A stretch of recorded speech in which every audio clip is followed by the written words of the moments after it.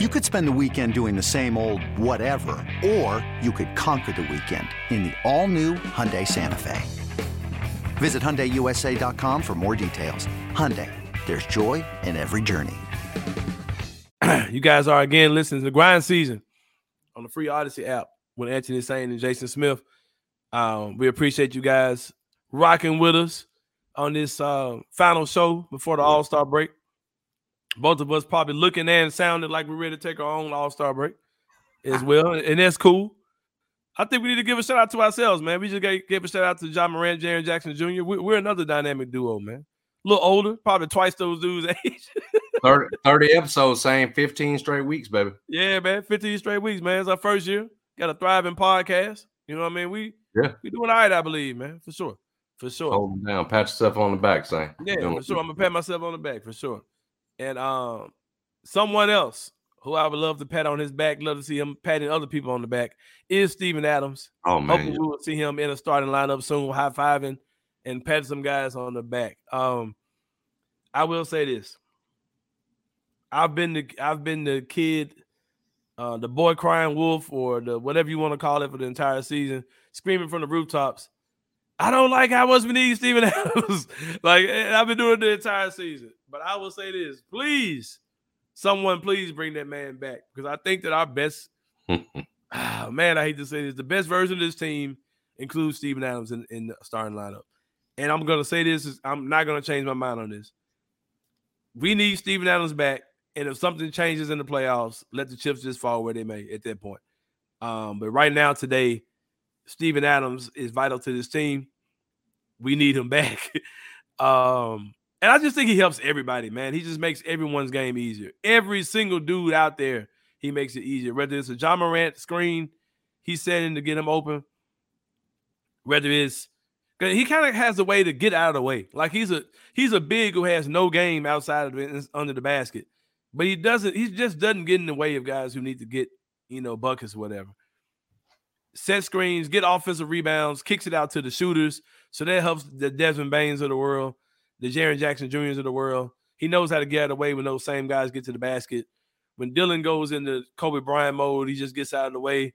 And he gets those rebounds off of all those Dylan Brooks bricks. So he's helping the entire starting lineup for sure, being out there, and he's definitely missed. We're supposed to hear some type of medical update about him this week. This week is almost over technically. Hopefully we hear something in the morning, Friday morning. What do you call? Do you think he's back after the All-Star break? I mean, it sounds like they think he's pretty close. It doesn't sound like necessarily nobody, Taylor Jenkins included, has said they think it's going to be as soon as the Philly game right after the All-Star break. Mm-hmm. But I think he said a week or two. The feeling around the team seems to be that he'll be back pretty soon after the All-Star break. So I'm not concerned that it's something that's going to linger. It's a question I've been asking all week long too. So it sounds like maybe we're only talking about a couple of games or so before he's back after the All-Star break. That's big. Sain, I'd ask you a question. Is the reason they were so much more effective better without Steven last year? Remember, they were closing out. We talked about it. They were closing out playoff series against Minnesota without him on the floor. How much of that was Kyle Anderson? How much of that was his you got a veteran that could do a little bit of everything, rebounds. I don't know. I'm saying when Steven Adams was off the floor, having a guy like Kyle in there helped offset some things. Obviously different with the screen game, everything else. I'm looking more from a rebounding standpoint. Just wanted it's such a void this year, and you've got, I know Santi's, filled in at times as a big, but you're depending, it feels like, on younger guys, whereas I'm not telling you they didn't make the right move moving on from Kyle, but it feels like some of the void when Steven was out last year was filled by that. It's that experience, that guy that could defend multiple positions. I think that's where, it's a little bit more glaring not to have, more of a veteran presence, somebody in there that's, I just think they miss him, particularly when Steven is out. Hey, it's Kaylee Cuoco for Priceline. Ready to go to your happy place for a happy price? Well, why didn't you say so? Just download the Priceline app right now and save up to 60% on hotels. So whether it's Cousin Kevin's Kazoo Concert in Kansas City, go Kevin, or Becky's Bachelorette Bash in Bermuda, you never have to miss a trip ever again. So download the Priceline app today. Your savings are waiting. Go to your happy place for a happy price. Go to your happy price, Priceline. Yeah, I totally agree. Kyle definitely brought a lot last year, and as far as like kind of leveling things out, like you said, defending, rebounding, playmaking sometimes. But you got to think about this too, man. There were times where in that Minnesota playoff series, because everyone was like, well, Memphis won the series, but it seemed like Minnesota was beating them the entire series. You know what I mean? Yes. We were looking kind of how we looked without Steven Adams a lot. Josh seems like he just wasn't really jawing like he normally does. He wasn't doing Josh stuff for sure. I don't know, man. Maybe we should have played Steven Adams the entire series. You know what I mean? I know we benched him, but because we didn't look good against Minnesota. We won the series, but it's not like we look good against them. Do you think if you draw a Golden State as the 2-7, Golden State comes in? That's probably what's going to happen too. Very good chance of that. I mean, I think Basketball Reference gives Memphis a 75% chance to hold down the 2 seed. Mm-hmm. So there's a very, very good chance that could happen. Do you think that Steven Adams is playing and on the floor in that series? Are you imposing your will against Golden State, or are they running him off the floor? I think that you have to try it in the first game at least. Mm-hmm. And I hope that Taylor Jenkins sticks to his guns. I hope they can impose their will. I don't care what they do, man. Like, you need him out there. Like, that dude makes so much of what we do work. You know what I mean? So, right. And that feels so inevitable, bro, that you're going to get Golden State. Very much so. It feels like they're going to be a play-in team. They're going to win the play-in, and we get them first round. That's a 2 seed. And I wouldn't want it any other way, man. I would love to get them in their season, make them really reconsider some stuff during the offseason. The summer before we get their draft pick the next summer, make them really reconsider some stuff for sure. I would love to do that. I would love to be the team that ended the Golden State Warriors era. What would your disappointment level be if you ended up coming up short in that series? First round after last year going to the second? It would kind of soften the blow because you are playing the defending champs. You know you're losing to a team that's better than the 7th seed. Mm-hmm. I don't even want to think like that, though. I've played all this through in my head. You know Don Wheeler would still sting. They've had your number. You feel like it's time to pass them. So it would definitely sting. You lost to him on Christmas Day. You just lost to him. Yeah, they've had 6 of 8 they've won, even though that thing's been relatively even over the last 3 plus years. But they've had your number of late, no question about it. It was so. Maybe I tell you what, it'd be good for Jaren too, having those constant run-ins with Draymond where you've got to get over this. You don't have any choice, right? You know what I'm saying? Because he's been in Jaren's head ever since the 2 of them started playing against each other. And getting past that is part of the process. So if it's inevitable, man, maybe that's part of it. Maybe that's part of Jaren getting past that. And I'm glad you mentioned that too, because it made me think about, last time we played Philadelphia, Jaren had the big block against Embiid. Yes. Steven Adams, please come back, because that dude, I'm sure Embiid remembers that. I'm sure he's going to try to work Jaren. Please come and be the enforcer this team needs, man, because I do not want to see Embiid full steam ahead against Jaren. Hey, Jaren might have something for him, man. We'll see. Well, real fast, shout out to you. You've been on this all year. Jaren now officially blocks leader. He's played enough games. Yep. Last night, what's the game? Yep. 40 games now. He's your official blocks leader per game at 3.3.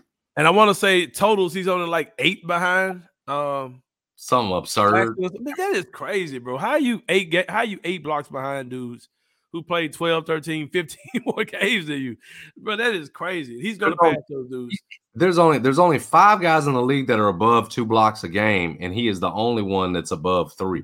Yeah. Like you saw Claxton's at 2.6. Like, it's absurd how much further ahead he is than of the rest of the league when it comes to block shots. Man. So at the rate he's going, if he's 8 behind, he's blocking a whole extra shot per game. So 7-8 games he's going to catch.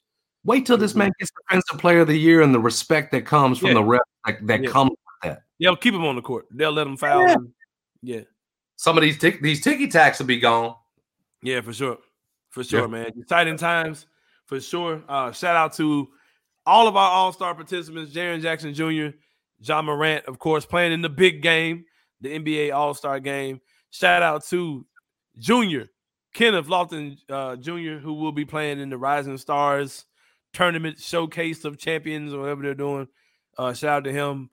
And I'll just leave my thoughts to myself that the only player we have for the last 2 years who's playing in the Rising Stars is a guy on a two-way deal. And none of our draft picks, including Santi Aldama, who really should be there. Yeah.